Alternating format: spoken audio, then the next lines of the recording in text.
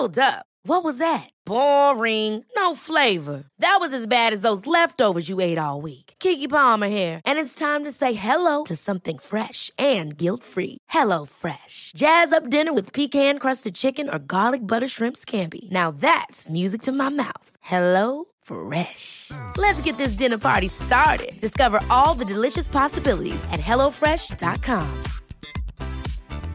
When you're ready to pop the question, the last thing you want to do is second-guess the ring. At BlueNile.com, you can design a one-of-a-kind ring with the ease and convenience of shopping online. Choose your diamond and setting. When you find the one, you'll get it delivered right to your door. Go to BlueNile.com and use promo code LISTEN to get $50 off your purchase of $500 or more. That's code LISTEN at BlueNile.com for $50 off your purchase. BlueNile.com, code LISTEN. It's the Mitchin' Podcast. Hey, what's up? Welcome to the Mitchin'. My name is Andrew Levins, and this is a food podcast that we host every week from Sydney. It's all about food and restaurants and chefs and people who eat at restaurants. And whinging and complaining. Hey, who are you? You introduce me. Okay. That's your job. All right. That's my job. That's my unpaid job. Joining me this week, and we took a week off, so apologies for not doing an episode last week. It was because one of us got to travel to Mexico and Los Angeles, and the other one could not be fucked being the one that created content when I wasn't the one eating at new restaurants every second that I was on holiday. The person who went to overseas to Mexico and LA was my co-host every single week, Mitch Orr. Thanks, bro. To be fair, I feel like I deserve it more than you do. Really? Yeah. Deserve what? Just to go and eat new restaurants and you stuff. Eat all the time. I've not been eating these last 3 months because I've been dieting. I deserve it. You deserve a cheat holiday. Yeah, sure. So on today's episode, it's going to be pretty simple. We're going to Mitch is going to walk us through his trip, make us feel jealous of all the incredible food he ate. The biggest, kind of main reason you went over to Mexico was to eat at Noma. Correct. So if you are a fan of what Noma do, I guess Mitch is going to walk you through what he can remember of that meal and where it stacks up. You can't not have seen it if you like food on Instagram. Like pretty much every big name foodie in the world has been. So what if you're blind? Well, then you don't have Instagram, do you? I mean, what if you just wanted? I specifically said if you have Instagram. I'm sure there is like a Braille-based Instagram. That would be amazing. Someone make that. Some tech bros listening, make a Braille-based Instagram. We're also going to be checking the email bag. There's a few emails from listeners, so we'll do that at the end of the episode. But Los Angeles, Mitch, Los Angeles. Do we do Noma first? Do we get that out of the way, or do we make them wait? Let's go through it. Okay. Because the trip sort of went in order of. All right. You know, we started in LA. Wait. You got a plane. We got a plane. How did you get to the airport? I got an Uber. Yep, Uber. How many stars did you give the driver? I can't remember. I think 5. It was fucking early. I think it was like 6 a.m. or something. We flew premium economy, which was very nice. It is a little like that little bit of extra flair. Yeah, it makes a big difference, man, on a long flight. It really does. But anyway, and then so we landed in LA at stupid o'clock in the morning, and then got a car to Louis' house and woke Louis up. So this is Louis Tickerum, who's been on the podcast a couple times in the past. Used to be a Sydney-based chef, was the head chef at Longrain for a few years, won the Josephine Pignollet Young Chef of the Year a couple years ago, and then packed up and moved to LA and is now...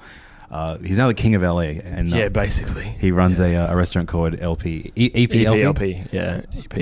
where he kind of brings the Thai food that he was known for in Sydney to LA. Yeah, it's like a Southeast Asian eatery kind of thing. Yeah, it's really good. He'll be on the podcast next week. Next week, yeah, very exciting. So we met up with Louis, long-term friend of both mine and Dan's. I should say that Dan Hongi and myself travelled. It wasn't just me solo. So we stayed with Louis and sort of just saw Louis' LA kind of thing, where we had a day planned for us on the Wednesday, the day after we got there, of just different spots that he likes going to, a couple of places that I hadn't been before, which was good. So you had a video camera following you around the whole time? On that Wednesday, yeah. Right, on the Tuesday we got there, we just sort of hung out for a bit. Louis went to work. Dan and I went and looked at all the streetwear shops and stuff like that. And then Dan and I went for a sushi meal that night, recommended to us by our friend Randy Moon, who's New York based, one of the owners of Four Horsemen in Brooklyn, and also just knows every spot in every city to go, like that no one even in that city has heard of, but somehow Randy knows them all. So Dan hit up Randy and was like, we want to eat sushi tonight. I don't know why Dan had a craving for sushi the first night in LA of all places, but Randy sent us to this place called Shunji out in some suburb of LA, I can't even remember, and we proceeded to eat about 24 different pieces of sushi.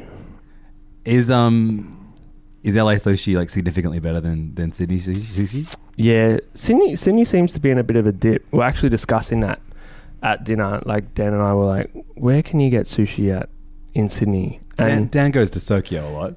Yeah, I don't really fuck with Sokyo though. I love Chase, but Sokyo's not really my kind of place. I still like Yoshi, sitting at the counter at Yoshi, but it's always very subdued and very chill kind of thing. So yeah, so it was good. It was 150 US a head for some pretty premium stuff. It was pretty baller. We had some really amazing uni from both from Japan and from America. I can't remember the fucking place at the Santa Barbara uni, which is really nice and sweet. Toro, all that kind of good stuff, and a bunch of like fish that is native to the California coastline and stuff like that. So it was really good. Yeah, kind of like I think the second I land in LA, whenever I go, I'm just like tacos. But I guess you were in Mexico shortly after LA. So yeah, exactly. But Hongi had to wait. That's the thing for me too. Usually in LA, I'm like, fuck, food trucks, tacos. Let's go. But yeah, I guess we didn't eat. I don't think we hit one taco truck the whole time we were there, which was, I think, maybe a little bit. I wasn't too stressed because we were going to Mexico directly after. Did you go to Ricky's Fish Tacos? Yeah, Ricky's Fish Tacos, yeah. So classic. The next day we woke up and went and did Runyon Canyon. And I haven't ran in God knows how long. How'd you keep up with the very fit Louis Tikaram? We went with Louis and Louis' pastry chef Zen, who's also an old Aussie guy. He used to be a sous chef at Yellow and worked for Brent for quite a while. He's now in LA, and those two pretty much do it once a week. They sort of have an EP run club kind of thing. All the boys go on Wednesday morning and go for a run. So they sort of did it without even puffing and breaking a sweat. And me and Hongi, I thought Hongi would be fine too, because he runs a fair bit, but according to his Instagram at least. Yeah, but I kept up with Hongi, no trouble at all on the day, and then I felt really good for the run. I was like, fuck yeah, I do need to start exercising again, as we sort of discussed with you being active now. And then the next 3 days I couldn't really walk. we went up quite a steep like stair part of Runyon, and then came down the long way, and I think it was the running downhill, like the front of my calves and my shins and my ankles were like really locked up, so sort of getting up and getting out of bed was really hard for the next few days. And you were there to film a bunch of videos, so I know that every time I've done videos of people, they love that footage of just walk. Yeah, I just walk around. So have you got a real great like kind of wobble?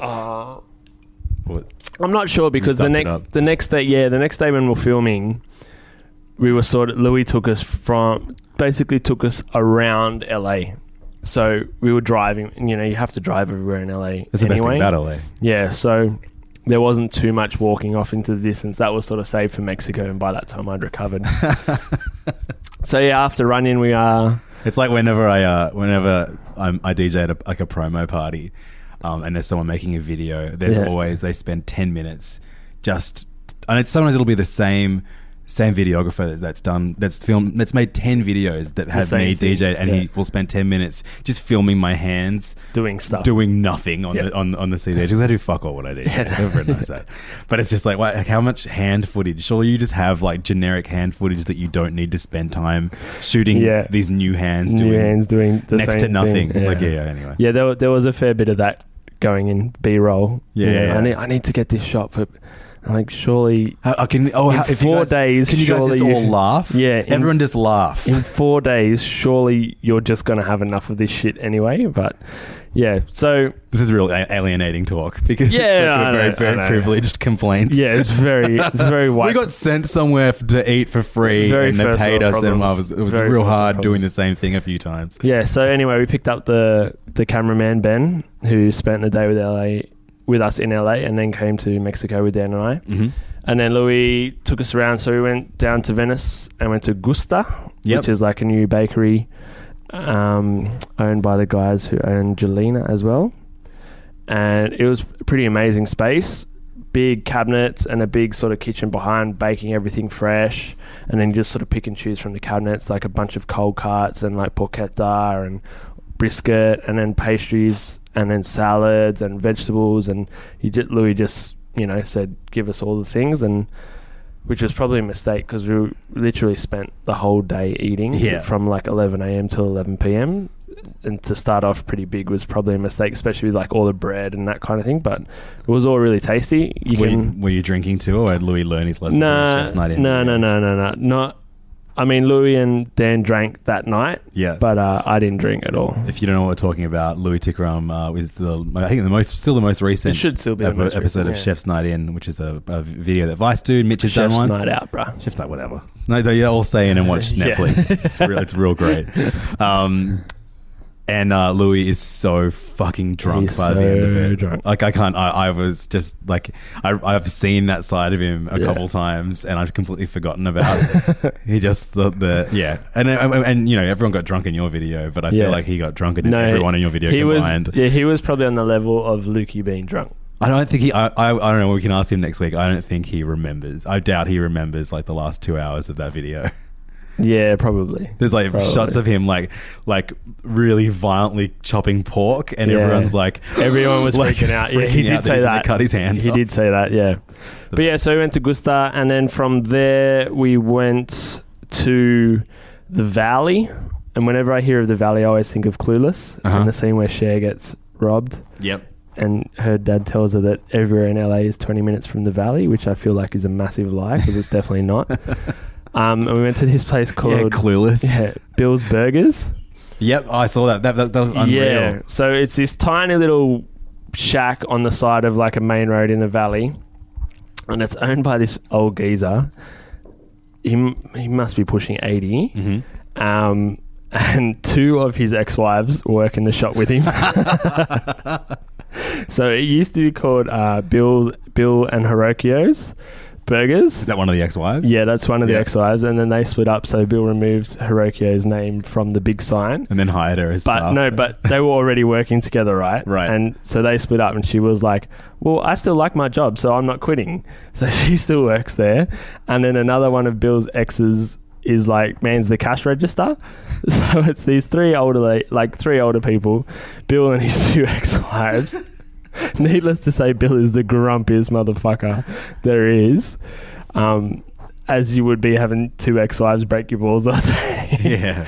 But it's pretty amazing. So it's like kind of like the OG burger spot. It's kind of unknown to anyone but locals. So has everyone ever like in that regard, like Apple Pan is one that always comes up in burger recommendations? Yeah, but it's not like a chain, or they're all like chain. No, Apple Pan is Apple Pan not? Yeah, but this is like literally three people in a tiny little shop. Yep. And his grill plate is probably 50 years old, and you know, like that kind of thing. But it was a solid burger, cheap as chips, and it was good for a laugh with you know, just watching Bob be grumpy and fucking... Oh, so he got all that on camera? Yeah, all that on camera. And he got a little bit grumpy about the camera being there. He was like, am I getting paid for the video? And, you know, so that was pretty cool. And then from there, we went and hit Ricky's Fish Tacos, which is one of my favourite taco trucks. I went there last time I was in LA as well with Lou Dog.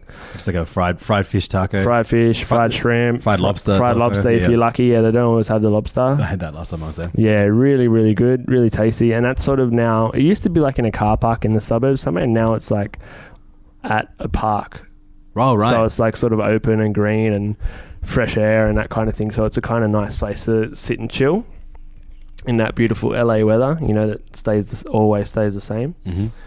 And then from there we went downtown to a place called Toroni, which is like an Italian place that actually started off in Toronto. Right. And has sort of gone from a little tiny 50-seat restaurant to I think they have like 10 big ones in Toronto now and a couple other variations, and they employ like 1,000 people. And then they opened in LA and sort of followed the same business model of opening small first, then building a following and building a reputation. So they opened one in Beverly, which is just around the corner from Lou Dog's house. So before EPLP opened, he pretty much ate there 3 days a week and got to know the owners and that kind of thing. And now they have a space in downtown in an old bank building.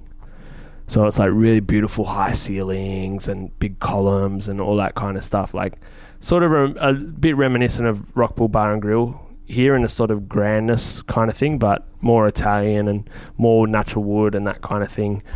So we went there and we met one of the owners, Max, who's a really charming and eccentric older Italian guy, and, you know, very Italian in his ways and what he likes and what he doesn't like and that kind of thing. And he took us on a tour and we looked through the kitchen and he showed us his, like, you know, the line in the kitchen, and talked about pasta machines for a little while and talked about pasta, and he said I should come and learn how to make pasta. And what did you say to him? I said, yeah, sure, Max, next time I'm here, yeah, I'd love to.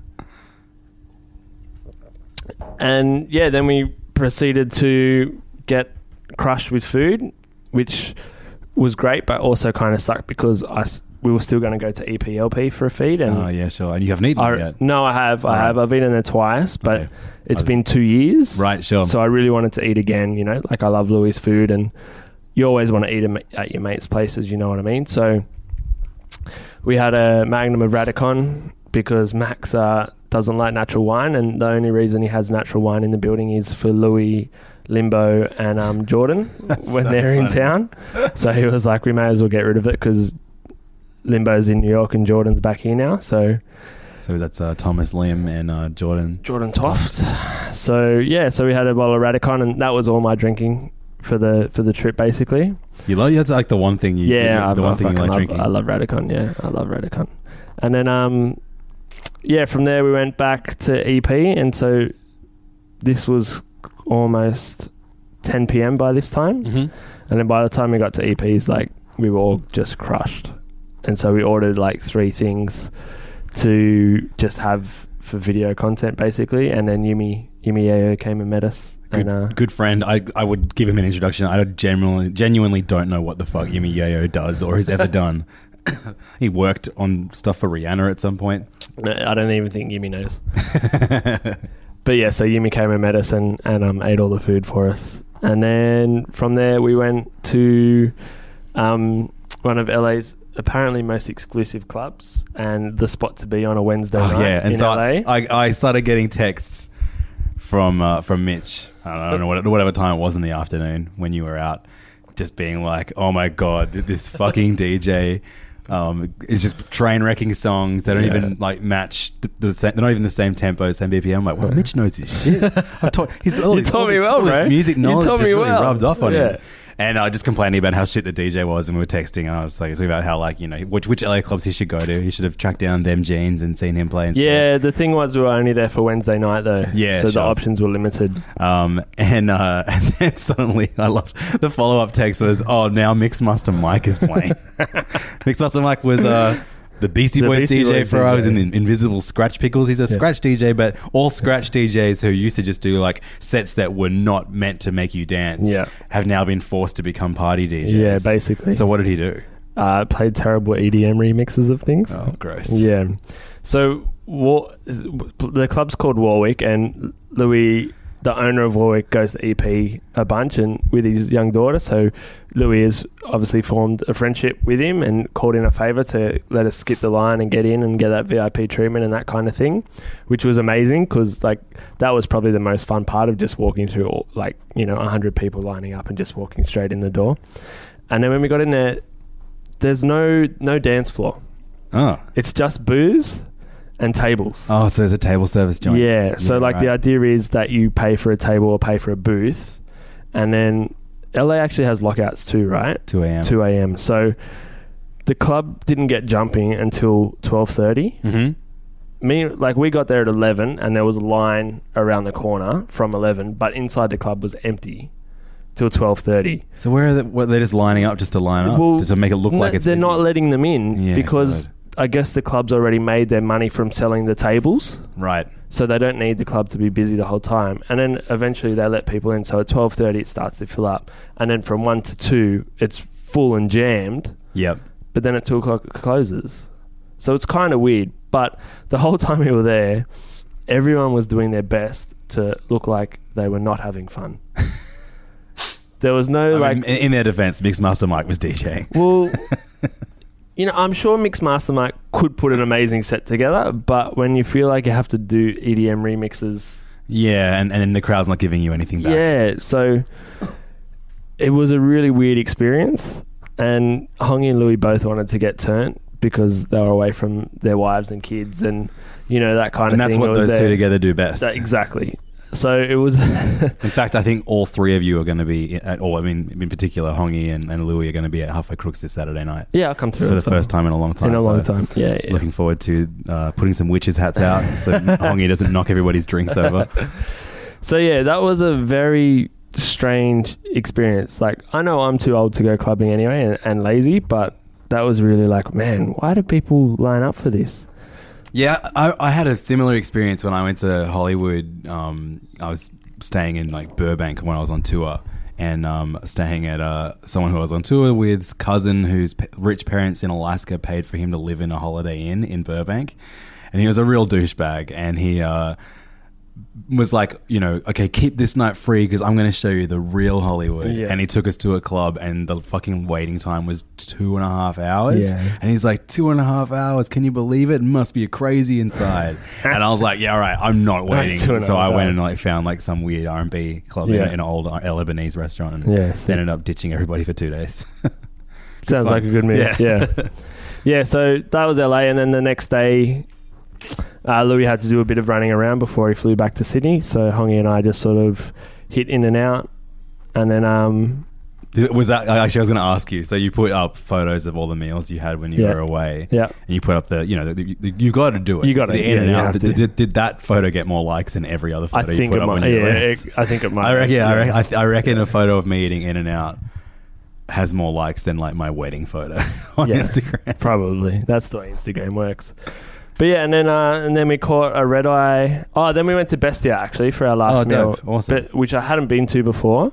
One of Louis' favourite places in downtown LA. One of probably the most popular restaurants in LA as well, which was actually really good. I think Louis knew what to order. So I think we had sort of the best experience, and they really looked after us as well, which was great. Did he take you to Salt's Cure as well? Yeah, well, we didn't. Salt's Cure has now moved into a new spot. Right.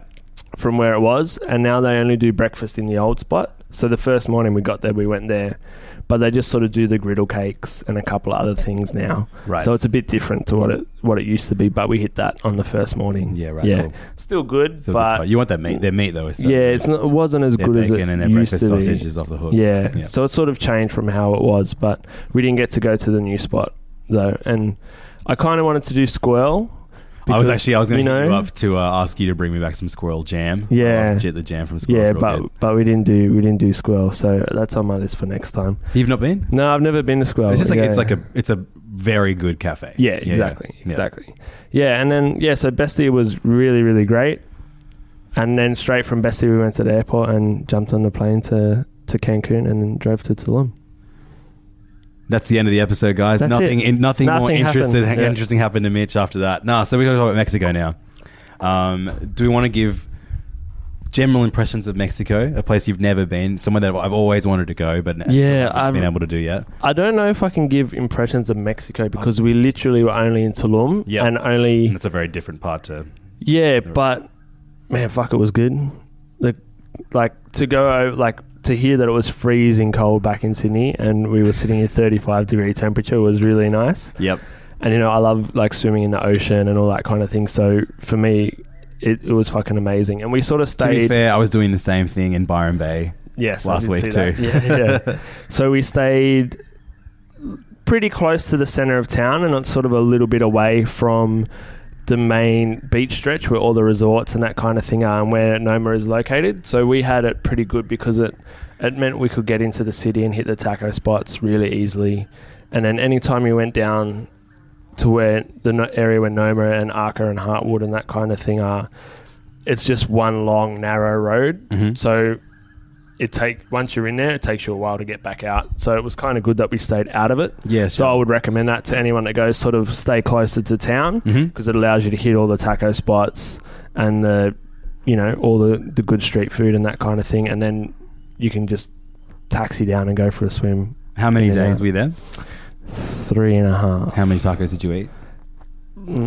Probably in the 40s to 50s. Fuck. Yeah. That's amazing, bro. I was going to reprimand you. We went pretty hard. Fuck. Nah, we went pretty hard. That's amazing. So one night we went to Arca for dinner, which is a restaurant in Tulum that's actually owned by a couple of Aussies, a couple of Cam's friends, my business partner's friends actually.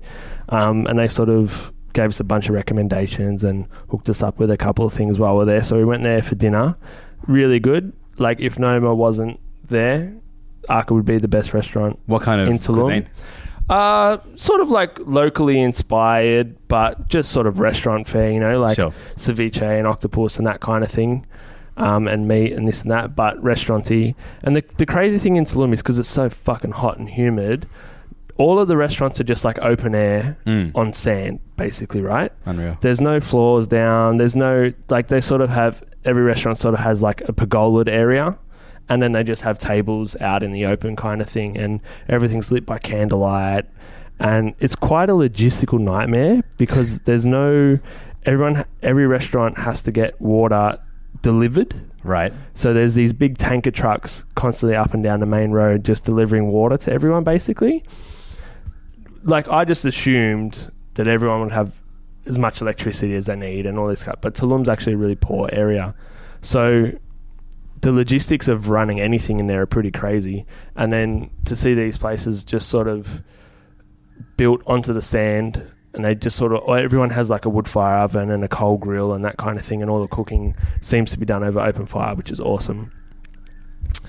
And yeah, and then after eating at Arca and after basically eating the whole menu, we then went and hit 2 different taco spots and ate about 24 tacos that night. You were with Hongi, and Hongi, I think, would have eaten hundreds of tacos a couple of years ago before he opened El Loco. Yeah. We broke our cameraman in the first day and a half, basically, from eating. So it was pretty cool. So the first day we got there and we went to Honario, which had been sort of the most popular Instagram spot. Yep. From all the sort of chefs and stuff that had been there, like Matty Matheson and Bo Beck and like all these different foodies and stuff, had all been like, Honario's is the spot. And then a couple of other friends, like the Contra guys from New York were there. Sue Chan was there as well. We had lunch with Sue Chan on the first day, who Lev's sister actually works with in New York at the moment. Chan, yeah. My friend Pam, who used to work at Samia and Roberta's and Teresi in New York, was there doing some work at Heartwood. So like all these people had sort of given us a bunch of recommendations. So we hit Honario's first, which is really cool.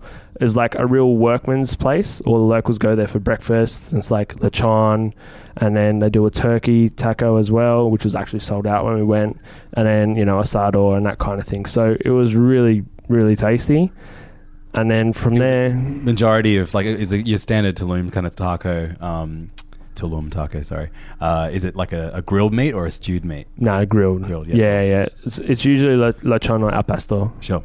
So from there, we went down and saw the Noma guys, said hello, bumped into the Contra guys, bumped into Morgan the Gloam was also there. Yeah, for some reason. Everyone was there. Paul Carmichael was there. Annalise was there. So it seemed like everyone from Australia sort of managed to go in the last week kind of thing to hang out. So it was really cool. Like at one point, Jeremiah from Contra said it was like the G7 summit of the younger generation of chefs kind of thing, all hanging out. It was really cool. So went and saw Spreads and Kat and everyone at Noma and had a cup of iced tea, and then went for a swim at the beach for a few hours. Then went home and had a nap, and then we went to Noma that night, the first night we were there. So it was fucking unbelievable, bro. Right. So before you've been to Noma in Mexico, you've been to the original Noma in Copenhagen. Yeah. Copenhagen. I'm mispronouncing everything. I don't even know. Who knows? Whatever. You're saying taco in my defense. So. Yeah. And you've also been to the one where it was in Sydney. Mm-hmm. Which was your preferred of the two of those? Copenhagen by far. Okay, sure. You were, you overall enjoyed Sydney, but you were critical of quite a few of the dishes. Yeah. And Noma, Mexico, off the bat, how does it rate against the other two? On par, if not pushing Copenhagen. Yeah, wow, that's amazing. Yeah, it shat all over Sydney. Yeah, and it's funny, right? Because I didn't get to go to the Japan pop-up, but everyone from Australia that I know that went to the Noma Japan said Noma Japan was phenomenal. Mm-hmm. and everyone from Australia that went to Noma Australia said it was great, but wasn't transcendent. Sure.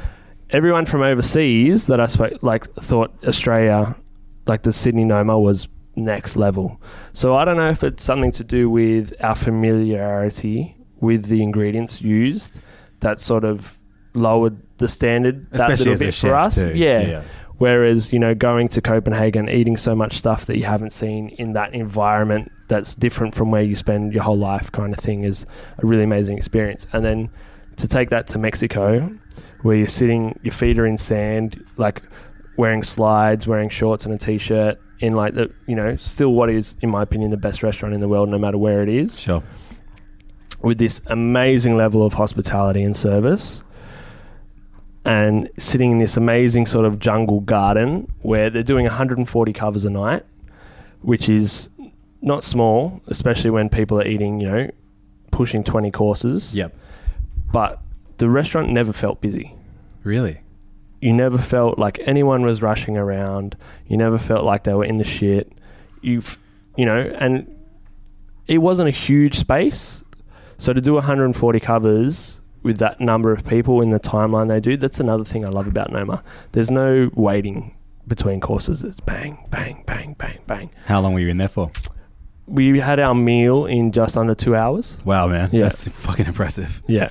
And they push it, and they're constantly these chefs are constantly out going, okay, call that table away. Let's go, let's go, let's go.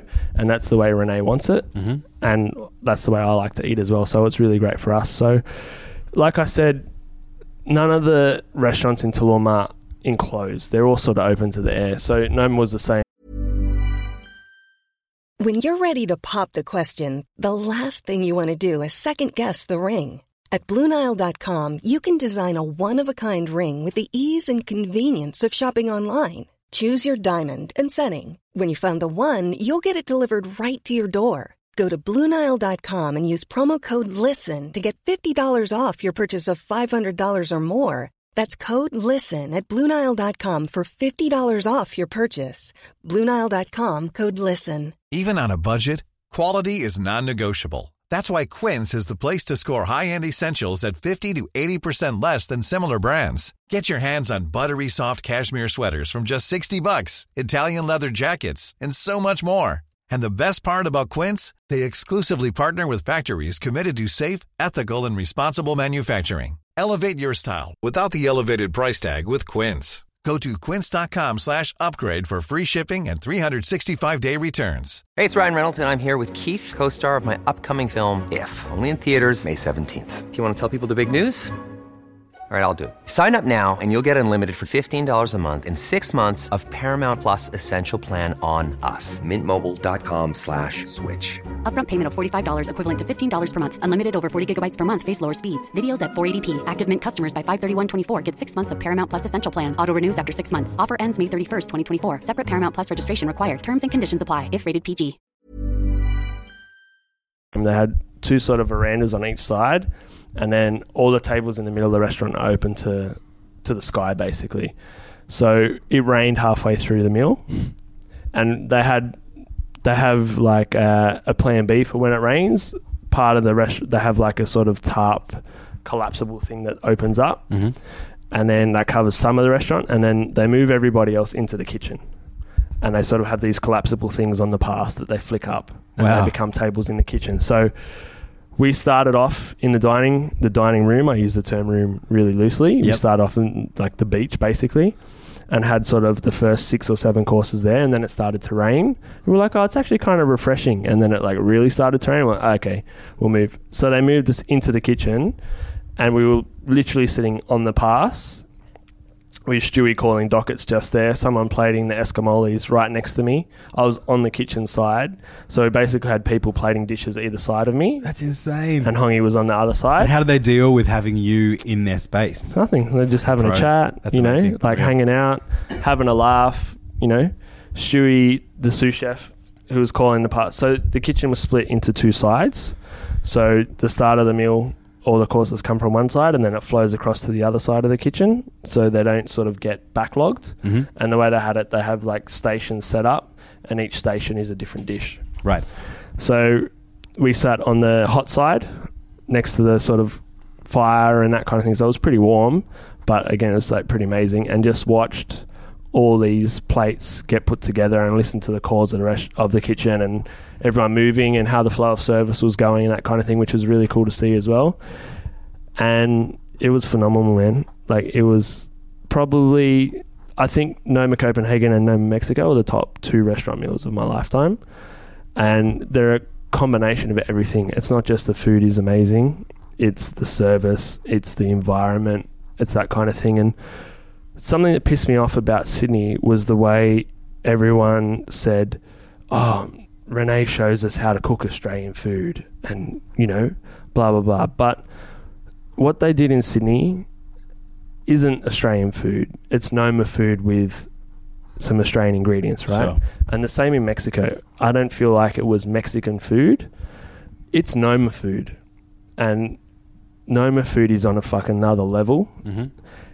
But when they get to play with those ingredients that they haven't seen before, and it sort of just, it seems to spark something in the whole team, and Renee and the front of house staff and all the guys in the kitchen, the R&D team and everything, when they get to play with new ingredients, they just step it up. And Mexico has some phenomenal produce, like all the exotic fruits. Yeah, you're going to go into some of your favorite dishes? Yeah, we'll go through it. And like, I still haven't really processed how good it was, because I'm never going to eat that food again, and then they're never going to cook that food again either. So yeah, the temporary nature of these Noma pop-ups is crazy to me. It's hard. And I don't remember what half of the things are called. I've got the menu at home. I should have brought it with me. But we basically started out with some native flowers and the fruit from the cactus, mm-hmm. and then the sort of root that mezcal is made from. Yep. Which, you know, traditionally when they make mezcal, they take this root and they cook it under coal and they ferment it and la la la. So we had a piece of it that had been cooked under coal, and it's just like smoky molasses kind of thing, and you just sort of suck the flesh off the stringy parts of the root. An amazing way to start a meal, like ingredients you've never seen before. Using your fingers. You're never going to eat again. Yeah. Eating your fingers, you know. And then an amazing raw clam, which is one of the best clams I've ever eaten in my life. Did it have like a similar consistency to every other clam you've eaten, or was it? No, it was like quite bitey, mm-hmm. and yeah, just really again, the garnishes and stuff they do, like everything just heightens everything else. You clams over oysters? Some clams over oysters. Yeah, depending. Like that clam over oysters, yeah, for sure. Yeah, cool. And obviously I wasn't drinking. Yep. So Kat and James, another young Australian who works on the floor at Noma, had made an iced tea pairing. That's amazing. For me, which is amazing. Again, like that's that. I mean, I guess we're kind of spoiled because we know the guys. So, but the level that they go to in their hospitality and the personal aspect of it, it's like, it's unbelievable. And I'm not sure if everyone could have got an iced tea pairing, but they told me it was made just for me, so I'll take it, you know what I mean? And then after the clam was salbutes, which is like a taco but fried. So the masa sort of puffs, and it becomes like a puffed taco. So it was their take on a salbute with like tomato and beech herbs, like roasted, dried tomato and beech herbs, like just sort of one bite, really tasty again. Then there was a chilled soup with all different flowers of the moment. So a very Noma thing, using flowers and forage things, etc. Yeah. So did you speak to them about where they'd been foraging in the area? No, not really. Like my mind was so fried after the meal. Yeah, like just, like I was just in awe kind of thing, you know. So because they spend the better part of like half they a year do a lot of research and stuff. Yeah. And obviously they had Rosio with them. Rosio's from Mexico. Rosie O'Donnell. No, Rosio Sanchez, who now has Hijja Sanchez in Copenhagen, but was at Noma for a long time, was a big part of the sort of upcoming of Noma. So she was back in her native land, and, you know, so they sort of had a couple of inside little tips, yeah, I guess you could say, yeah. So it was like a masa broth with a lime granita. Yep. And the granita just sort of melted into the broth, kept it cold and seasoned it. It was really fucking good. And then a young coconut Young coconut favourite rapper. split in half. So young that only just a light gel has formed on the inside of the coconut. Oh, whoa. So it hasn't actually formed the white flesh. It's just like a gel. A massive fucking spoon of caviar. Another spoon of like coconut cream and some kombu salt. And you just sort of like scoop the coconut cream, the caviar, and then scrape the gel off the coconut. It's fucking unbelievable, bro. That sounds so like, cool. I posted, you know, you can check out mine and Dan's Instagrams. Like, there's a lot of posts. At Honkstagram. Dan's pretty much posted everything, and I'm going to sort of leak mine out. But but that dish was unbelievable. A lot of throwback. Was it Throwback Thursdays? Yeah. And then like a plate of fruit, all the sort of native Mexican fruits, star fruit. I can't even remember all of them. There was like 15 fruits in a bowl with like, again, a little oil and chili broth kind of thing. And man, it's just so fucking good. So simple, but so amazing. And the things that they do with it just heighten everything. Yeah. You know, it was just mango, a bit of avocado, a cactus fruit. And it's not even like, I'm looking at the picture now. It's not even that well presented. It's so... No, it's so just simple. literally just a bowl of fruit, but fuck, it was tasty. Yeah. Then a banana ceviche with burnt banana skin and seaweed oil. Again, really simple, but... Sweet? No, quite savoury with the burnt sort of powder paste, and just tasty and interesting. And then like an oyster taco in like a native cabbage leaf kind of thing. Yep. Again, just fucking tasty. And then there was like a sort of a native seaweed that they'd filled with a broth, and then you sort of bit the seaweed and suck the broth out. Oh, unreal. So just what kind of broth fun. was it? You know, I can't even remember.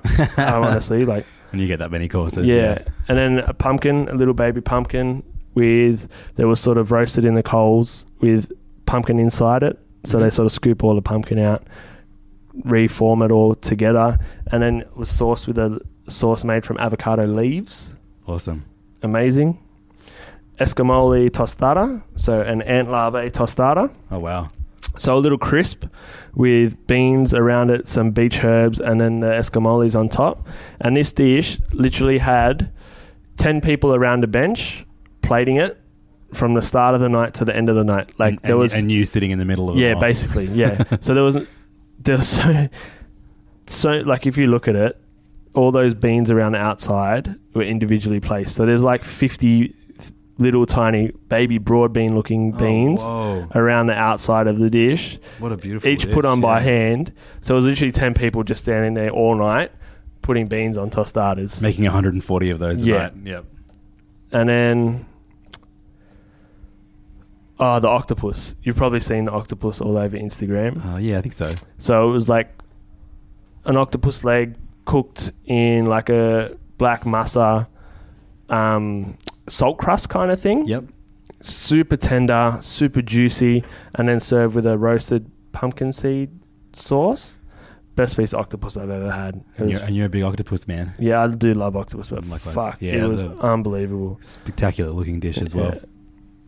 And then tacos. So lechon tacos, roasted suckling pig.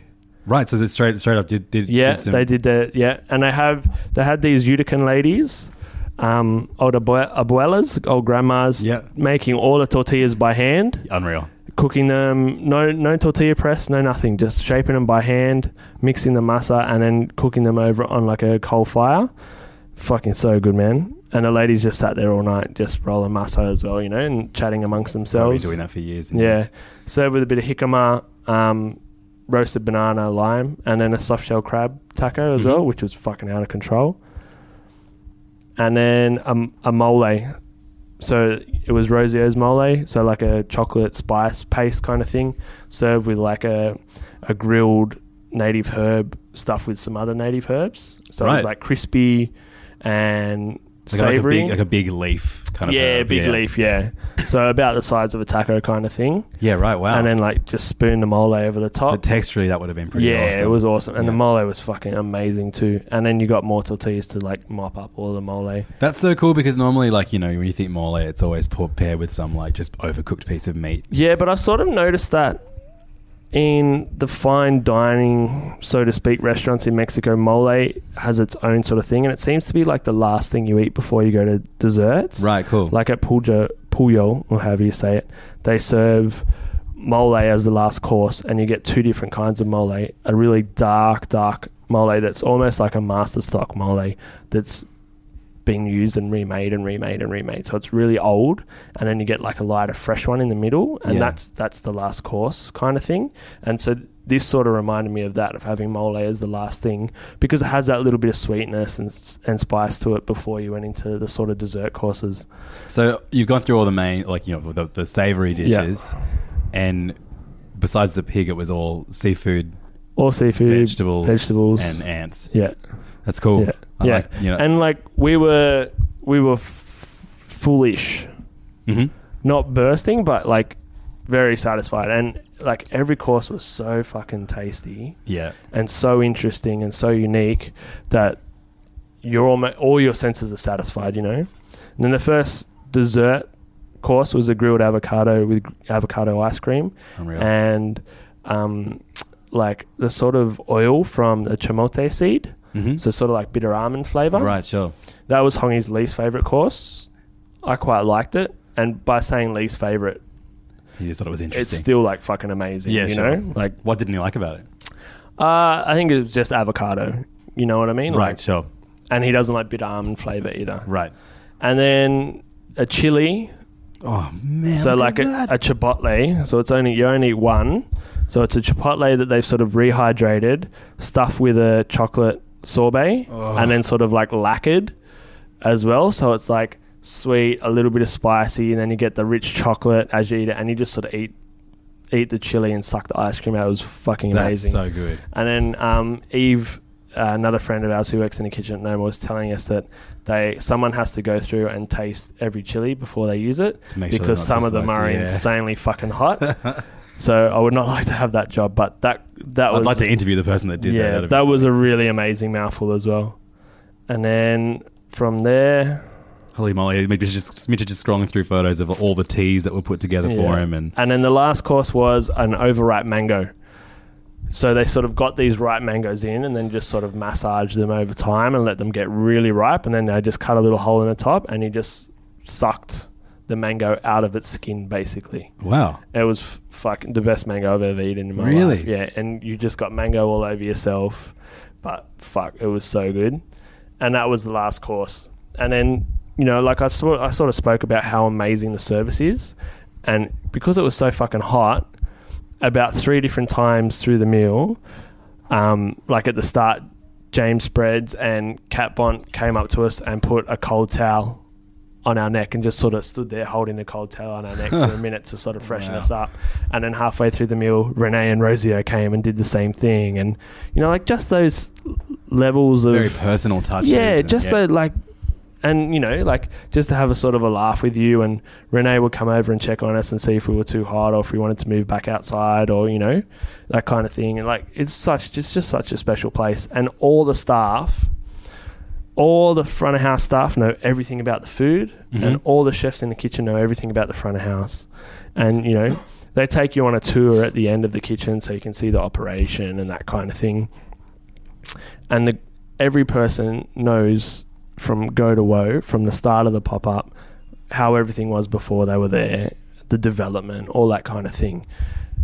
The dedication and the passion, as wanky as it sounds, and the commitment that every member of the team that work for Noma, it's unbelievable. And it's pretty inspiring. And it's also like, I said at one point during the meal, I was like, why do we even cook? What's even the fucking point? You know what I mean? Because I don't have that level of commitment. Maybe if you go back to that Italian guy, he can teach you how to cook. Fuck that.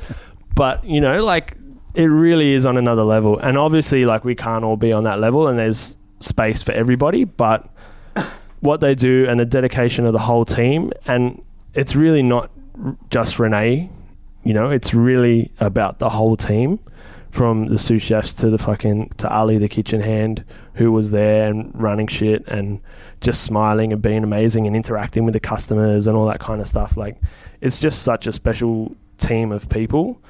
and that's what makes it special wherever they go.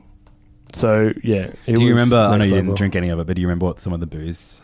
A lot of natural stuff. They poured a couple of things for Dan, and then they had like a couple of beers and meads and stuff from Mexico. Any mezcal, tequila kind of stuff? I think Morgie had a mezcal pairing, and then we had like a bunch of kombuchas and fermented drinks and juices and all that kind of stuff too. So yeah, it was crazy.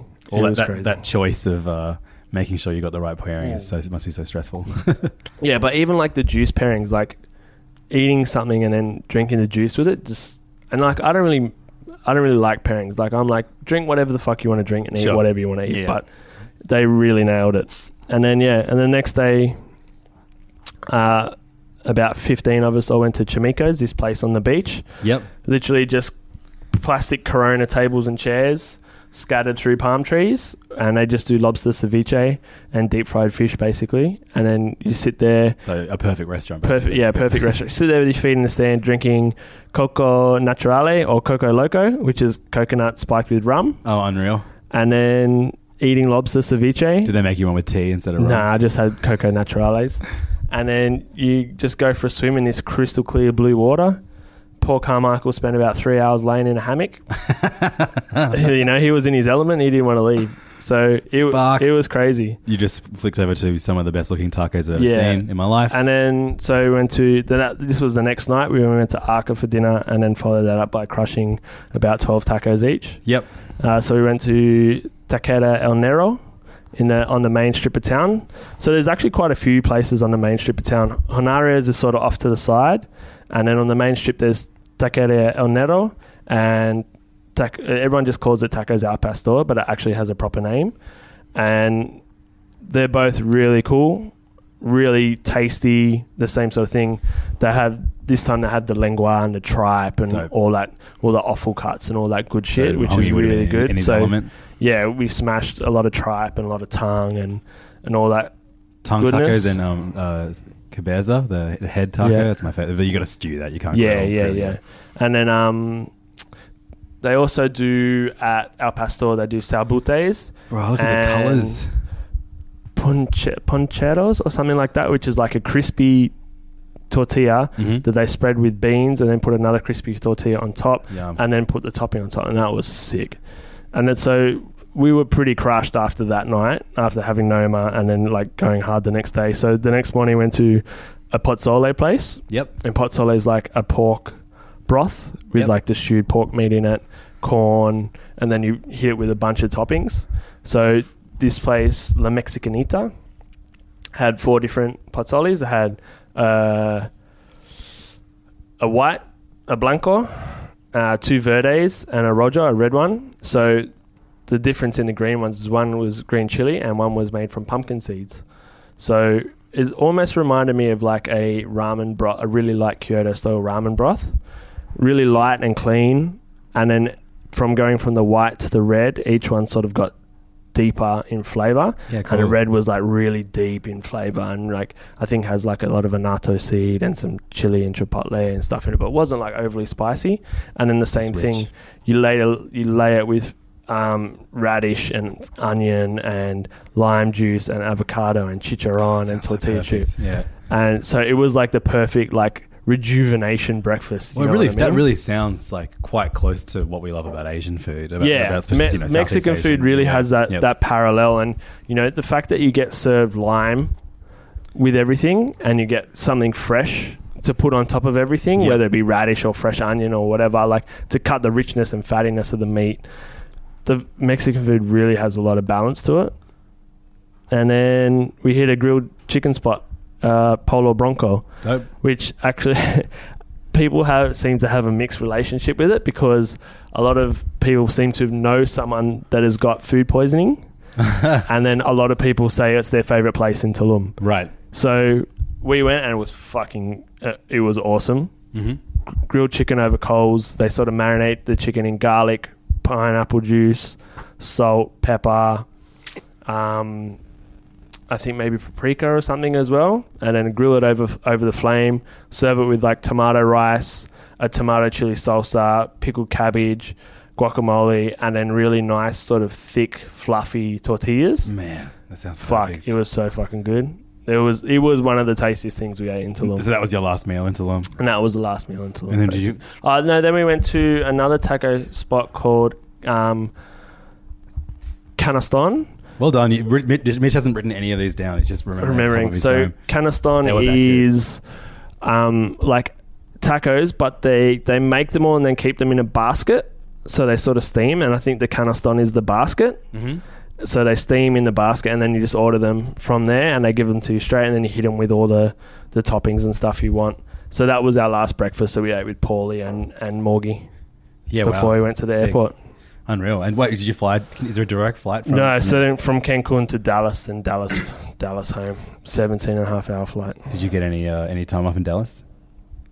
No, it was literally plane to plane. But amazing if you then got to like hoe down on barbecue and then come home. Yeah. But yeah, so we were pretty crushed. So you were filming videos for the majority of that trip. Where are those videos going to show up?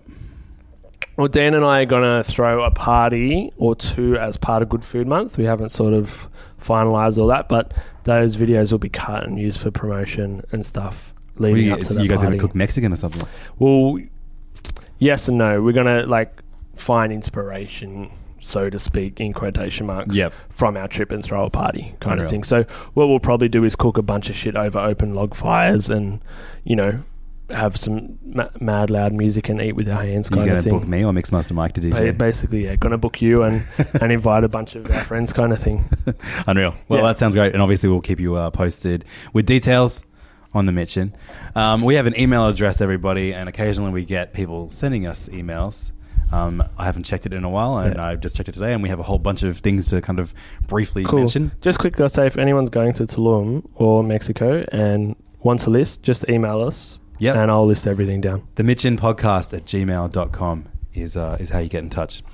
So Nick Josie wrote to us in regards to something we spoke about quite a few episodes ago about chefs who create a signature dish at one restaurant, then move on to another restaurant. Yep. Does that signature dish remain theirs or the restaurant's? A derisive topic.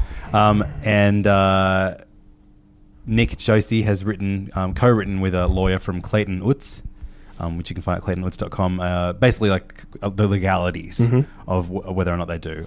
It's a lot of jargon. What's the too long do not read version? I could not. I tried to read it really quickly while you were talking about tacos, and I couldn't.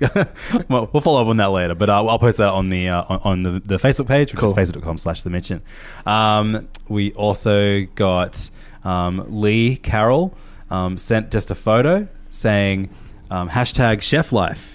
And it was just he sent us he fucked a Glad wrap. He sent it, very early in the morning. It's a picture of Glad wrap rolled incorrect. Like, what is it? Boxed incorrectly? Boxed incorrectly, yeah. They put the tape over the wrong hole. Dickheads. That he sent that at like 2 a.m, and then the next day sent, "Hello, boys. I sent a pretty cryptic email last night. Please let me explain. There was a lot of Lafogue 10-year-old involved. Lafayette? You drink scotch all the time, right, Mitch? Yeah. Well, no, I don't drink scotch, but I think I know the one he means. Love the show, fellas. I have an AVPN accredited pizzeria in Cronulla called Cream Margarita of Savoy, and your podcast keeps me amused while I make the dough overnight. Thanks for your good work, Lee. I love the idea of everyone just emailing us whenever someone fucks the ladder. This one's from James Latham. He says, from Kathmandu to Rushcutters Bay, good work, Mitch. And there's a photo of what looks to be some kind of restaurant in Kathmandu called Acme. Oh, yeah. So, I'm expanding worldwide. Yeah. I mean, Mr. Worldwide. The next logical destination for you. Yeah, we saw Acme Guest House. We saw a bunch of Acmes. Garden restaurant. Yeah, we saw a bunch of Acmes overseas, actually. You expanded into the Roadrunner cartoons back in the 60s. Yeah. Got on this one here from Love World. Hi, handsome. You must have been the second man God created after Adam. Apparently, God must have lavish, abundant time to make such an enchanting... You look so enchanting. Lol, handsome. My name is Faith Sanders. I like your profile and would love to know more about you. You can inbox me here or text me. And then there's a lovely photo of what is definitely a real listener. Although I want to know who she thinks is handsome. Me or Mitch. I don't know. It's we'll both have to email her and find out. Speaking of me being handsome, I did a live podcast when I was in Melbourne. Yeah. And which one? The Little Dum Dum Club, which is a comedy podcast, and it was a very drunken affair. Yeah. They got me to DJ their live podcast, which just consisted of me playing air horn samples and Tim Allen grunts while they told terrible jokes. Your favourite thing ever. Yeah, it was great. Born for that job, baby. And one of our listeners, John Has a Party, whose two favourite podcasts are The Mitchin and A Little Don Club, was very surprised and happy to see me there. He emailed me midway through my set saying, "The weight loss shows, Levs, killing it, mate." So I like that. You email us pictures of glad wrap and compliments. The Mitchin Podcast at Gmail. Is there any the opposite of compliments? I like the opposite. No of insults. That's a shame. I can check out to see if we've got any bad reviews. Oh yeah, I'm sure that's a possibility. Yeah. I went to Byron while you were away for a wedding. We ended up eating at some pretty decent meals at Fleet and Harvest. Yeah. Fleet in particular, it was one of those nights where we had both kids with us. We forgot to make a booking at Fleet. Didn't realize that was such a small. Yeah. And because it was forecast to rain, and so they were full up. And then it's, for whatever reason, on Sunday morning, even though it said it was going to be torrential rain all day, it just didn't rain all day. So we got a text saying, "The outdoor table is in use now. Do you want it?" Yeah. And managed to just have that perfect moment where both kids fell asleep 5 minutes before we got there. Yeah. We were able to transfer them to prams and a carrier, and we had like a 2.5 hours of us just drinking wines, and we got lit up. Very, very good service, incredible service. And then when Archie woke up, they'd gone to a brownie shop around the corner and got him a brownie. So as soon as he woke up, he had chocolate. He was like happy. That's that's not quite on the level of Noma, but I was like, these guys know what they're talking about. Astrid's good at what she does. Yeah. But review wise, I can just read out that really awful review we got recently. Oh, did we? Do I know about that? I swear I read it out like a couple of weeks ago. It looks like we might have one more. No, the two stars for the moments of greatness one. Ah, yeah. About you being negative. Anyway, if you just like the podcast, head over to our iTunes page and leave a nice review. But more importantly, if you don't like the podcast, just go roast us there and we'll read it out. We'll read it out. Thanks so much for listening. Again, you can find us facebook.com/The Mitchin Podcast. The Mitchin, and then the email address is themitchinpodcast@gmail.com. Just look up Mitchin on Facebook. You'll find us. Mitch can be found at Instacrill on Instagram, Krillin on the Run on Twitter. I'm at Levdog, LEVDAWG on both. And I got two other podcasts. One's called Hey Fam. One's called Serious Issues. You finally get to choose Song of the Week, bro. Oh, man, no, I came prepared too. Unlike our other stupid guests who don't actually know that this is a new segment now. So I've been trying. I've been like a lot of deadlines. I mean, I'm applying for some new stuff and handing in some old stuff. We're also doing a lot of late night writing. And what that basically means is I get really easily distracted and then go down incredible rabbit holes. And just this week I was like, I haven't found a weird new rap song that no one else is listening to in Sydney, that I can just play out all the time. And so I found one. It's my favorite subgenre of hip hop, which is. Did you tweet this one? Yeah. I didn't listen to it yet. Yeah, rap songs about friendship. Yeah. This is a podcast about food, but first and foremost about friendship. Yeah. So this song is by Creek Boys. This song is called "With My Team." Thanks so much for listening, and we'll see you next week. Peace.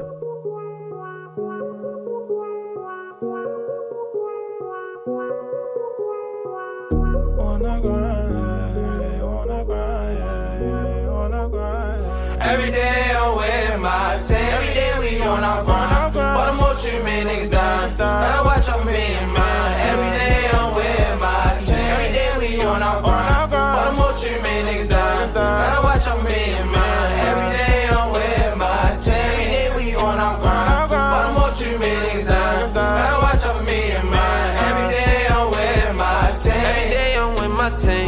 GBC 111 the creek.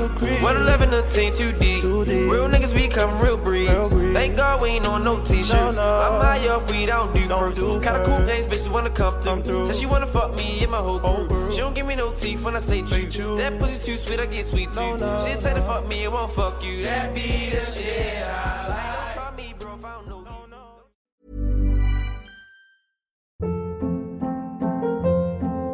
Hold up. What was that? Boring. No flavor. That was as bad as those leftovers you ate all week. Keke Palmer here, and it's time to say hello to something fresh and guilt-free. Hello Fresh. Jazz up dinner with pecan-crusted chicken or garlic butter shrimp scampi. Now that's music to my mouth. Hello Fresh. Let's get this dinner party started. Discover all the delicious possibilities at HelloFresh.com.